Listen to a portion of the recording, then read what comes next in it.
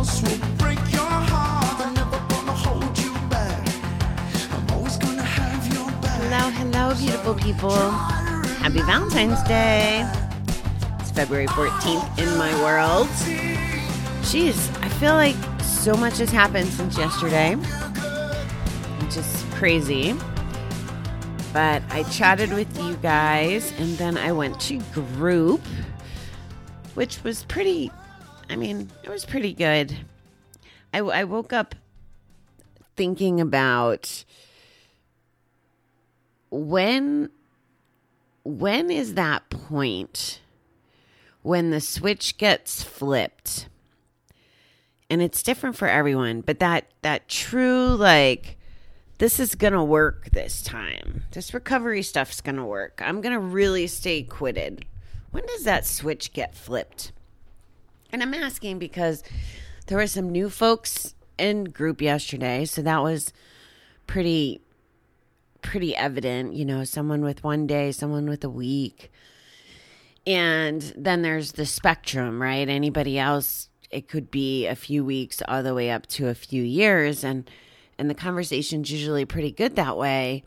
And the people who have had a little more clean time almost always cheerlead for the new guy, right? And let him know. And it's just interesting to me to sit back and like take notice of like, okay, when does this kick in? Why does this kick in? I sit here and tell you all the things that worked for me to stay on track, I guess, because I wasn't necessarily doing this stuff to quit in the beginning. I did once I went to treatment. I did meditation and self-care and therapy and, constant GA meetings and all those things. But that wasn't anything to do with what actually shifted my mind. And I knew I was just buried. And I had to yell mercy. I knew that it wasn't the way it was supposed to be. But so many of us get to that point. And it doesn't mean we quit and stay quit. So that's just what I'm pondering. And I guess that kind of showed up for me as well. Because I remember telling you a while back about someone that was struggling with drugs. And he had reached out to me on quite a few day ones. And was a big part of my year last year, being a resource for him and chatting with him and trying to hold him accountable. And he's been MIA for a while, at least from me. And he started reaching out again this week. And yesterday was day one. And he was driving to one of his friends' funerals. And the friend OD'd at 27. And I don't know if that's what's flipping his switch, honestly, or if he just is tired of the same circles and the feeling bad. The crazy thing is, this is one of, it's funny. He said it to me. He goes, Bobby, you know how there's those people you just think it can't happen to them? That's how I feel about this kid, is he's freaking brilliant. He has a personality larger than life, and he's just a good, I call him kid, he's in his 30s, but young guy. And he knows that the drugs destroy his life. He knows it's not a good fit. And he goes through these circles. And so hopefully today's day 2. Our new rule is he has to call me on the phone instead of just texting me. So we'll see how that goes. And I love it. I'll share with you guys the reason why we switched to the phone. I thought was interesting. It was on his end. And I want you to take this as something, maybe a strategy you can incorporate. I said, why are we doing the phone? And he said, well, I want to get used to calling people so that if he's having an urge or a craving, he's already acclimated, there's the word, to picking up the phone as a resource. And because it's something different. And those are great reasons. And I'm happy to take those calls. And he's done some other drastic things, and I'll keep you guys posted. You know, he canceled internet, and he's just trying to remove any trigger that's been in his life. And I respect him for, you know, making the moves and trying to jump in, and I'll keep you posted on his progress. I know he's so capable, and I know he deserves his sobriety. I mean, everybody deserves their sobriety, really. I just hope that we can get a little further along. Quite honestly, I would love, I would love for him to be on the board of the nonprofit side of 321 No Kidding. Like, I want him to be either the CFO or on the board. He's that bright, and he gets it. So hopefully that'll work out the way that's supposed to work out. All right. I told you a lot of stuff happened. And then this morning, well, last night, for whatever reason, I had a really productive and good day yesterday. I went to go see one of my other friends that has been not feeling well, and that was a good visit. And then I came home, and I worked until like after 9 last night. I was so proud of myself and did so good. But then I got a little derailed. I couldn't fall asleep. I went to bed. Like, I went physically to my bed, which I've been trying to do better instead of sleeping on the couch. I read some of a book. I laid down, and then I put my meditation on. And about an hour and a half in the meditation, I gave up. I was like, oh, I should be sleeping by now. So I moved back to the couch, and just couldn't fall asleep. I mean, it took melatonin and did all the things, and I was awake till after 4. So when I rolled over and my watch said it was 10:30, like, I can't even remember sleeping during these kind of morning hours the last time. And the other thing I thought was interesting was I woke up and I started microwaving my coffee, and then I went and I washed the bathroom floor before I even woke up. And this combination, I guess, of just going too quick gave me a headache. And I had to go look for the aspirin. And earlier this week when I was with my friend, he had asked for aspirin, and I didn't have any on me. I stopped even traveling with it. And I started reflecting back on the fact that I don't take aspirin all the time anymore, or ibuprofen or whatever. But I don't have the headaches. I don't have the need. And I'm very grateful for this realization. I'm glad that I had the realization, and I'm glad that I don't need it. And I believe, I mean, in addition to changing my habits, but when I was at an old coworker's house the other day, she was telling me about some breathing issues she was having and some different things. And I do think it has to do with not being in that building I used to work in. Even though it's brand new, there wasn't a lot of circulation. So that's my belief that there's a correlation there. So between the habits and changing my environment.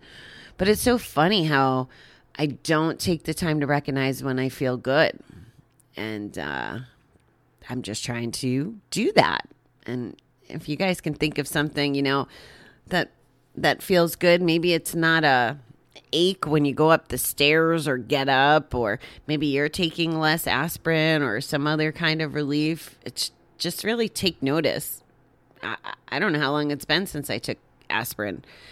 And I think that's a pretty interesting milestone. And then finally, the last thing that happened just before I jumped on here.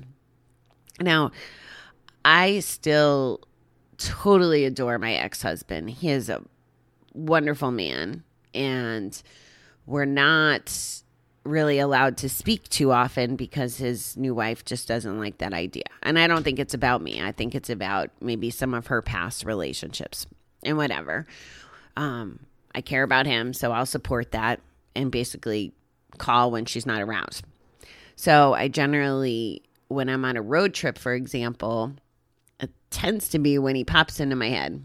So I tried calling him on my way out of town last week, and then on the way back, because I was driving through, there's this place called Cheektowaga, and it's out by Buffalo, New York. And back when he was driving for Price Chopper, It just was, it was one of the runs he went to, and it was just a fun word to say, Cheektowaga. So even after we split up and I worked for FTD, we would talk about when I was staying out in Cheektowaga because it was part of my territory. Anyway, so that's usually what makes me think of him is when I drive through there. And here's another point of reflection, guys.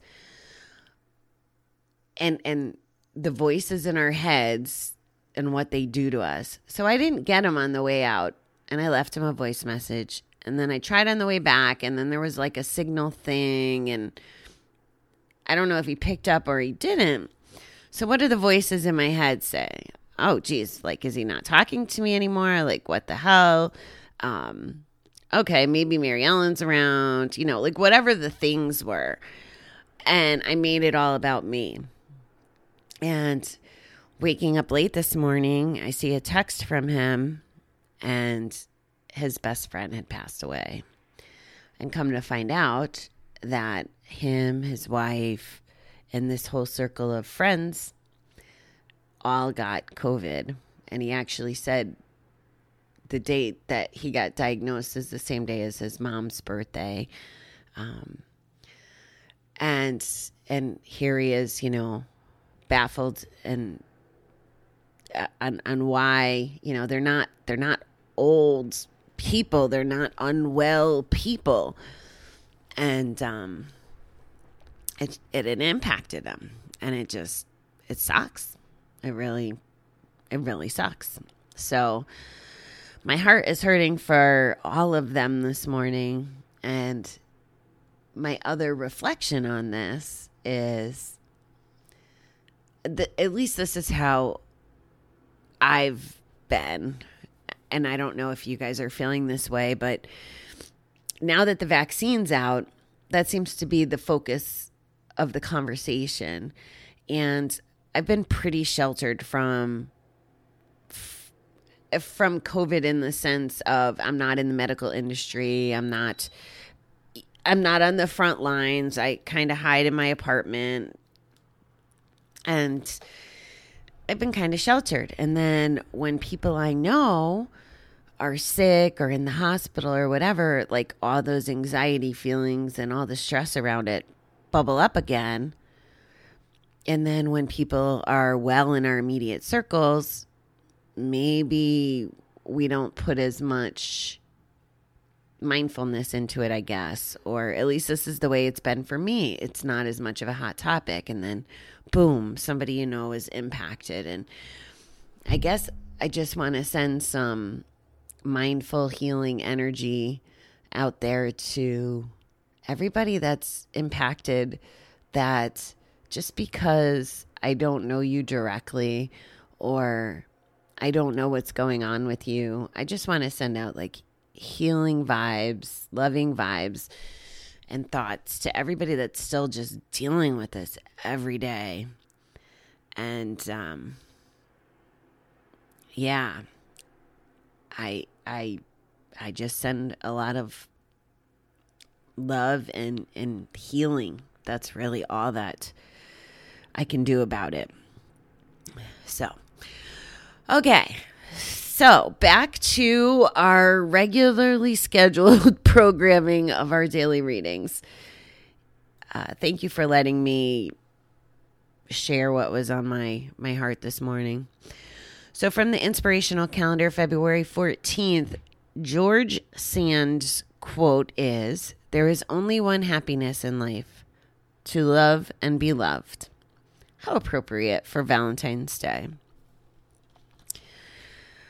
Hey, at any rate, guys, you're all loved.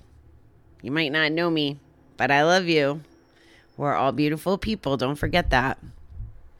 All right. Martin Luther says, "A mighty fortress is our God. Our higher power is there for us when we need a safe place, a place where there is only love. That fortress shields us from the dangers of the world, the thoughtless word, the unkind deed. Without judgment or criticism, our higher power loves us as we are, flaws and all. No one else can give us this kind of acceptance. No one else can bring us this kind of peace. How wonderful to be loved no matter what we do, no matter what mistakes we might make, to be loved and nurtured even when we don't love ourselves. Our higher power is there for us anytime we are in need, in the midst of a crowd, or on an empty street. Springing from the goodness in us, our higher power will never abandon us, but is in us and with us forever. We can see our higher power's grace everywhere we look, in the goodness of others, in nature, in a newborn baby, or in an older individual. Always, our higher power is there to protect, love, support, and nurture us. Today, let me give thanks for my higher power. Help me be grateful for the gifts I've been given. It all comes back to gratitude, I suppose. Being grateful that there's such a resource. And if you still haven't figured out how to tap into your higher power, that's okay. That'll happen on your timetable. But this reading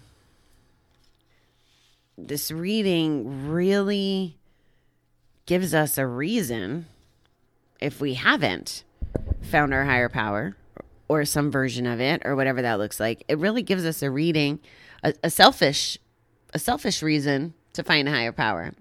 Let's say you don't want one because it goes against everything you believe in and blah, blah, blah. And honestly, that's really just the anger and addiction talking most of the time from my experience. But let's say you don't need one because you don't want help and you're stronger than that and blah, blah, blah. What about being just completely selfish for a minute and take this reading literally and be like, something's going to love me unconditionally, no matter how much I screw up, no matter what I do. There's unconditional love out there. Find a higher power just for that reason. Just to be selfish, just to be loved unconditionally. Like the calendar says, one happiness in life, to love and be loved. And if you can allow yourself, and this is where it gets tricky, right? If you can allow yourself to be loved by something or someone, it's a snowball. It gives us a snowball of, or at least this is the way it's running through my head right now, so bear with me. Let's say you are in a place where you know it's time to quit. And logically, you know it's time to quit. But you're still just caught in the grips and the cycles and all those things. What if we imagined that the higher power, whatever that is, just loves us unconditionally? What would that look like? This is what I think it looks like, and this is what I mean by the snowball. If we know that we can be loved unconditionally, and all the things that we do or did when we're actively using could be forgiven by at least one thing, creature, spirit, whatever you want to call it. If we can imagine that it could be forgiven by one thing and that we could be loved unconditionally, that can give us the strength and the foundation, right? Okay, I'm loved. So if I'm loved, I could feel the value. Maybe I can start loving myself. Maybe I can start getting strong enough to win over the other voices in my head that keep wanting to drive me back to the bet or the thing. Like, it begins a foundation where humans can't necessarily give us. It's just by design, right? We're not all perfect, and I don't know. I don't know that humans can love unconditionally. I feel like that's what I'm striving for, but I don't know. You know, I can say that, but then if someone did something really bad to someone I love or whatever, would I then have a condition around it? I don't know that I could say that I could love everyone unconditionally, because I don't know everything I don't know. But where I'm going with this is having a resource having a resource that loves you no matter what is just a good starting point. And it's there. It's there for every single person listening to this show. And again, guys, I am not from the school of church or God or any of those things. And it's funny because I just continue to find myself talking about it even when it's not even in a reading, and being more and more curious and more connected. I don't know what it is exactly that I believe in. I just believe in the concept that there's something bigger than me. And that's really all like the 12 steps ask for. That's all that these readings are asking for, is that we relinquish some of the control and power and understand that there's bigger things in motion. I'd like to think,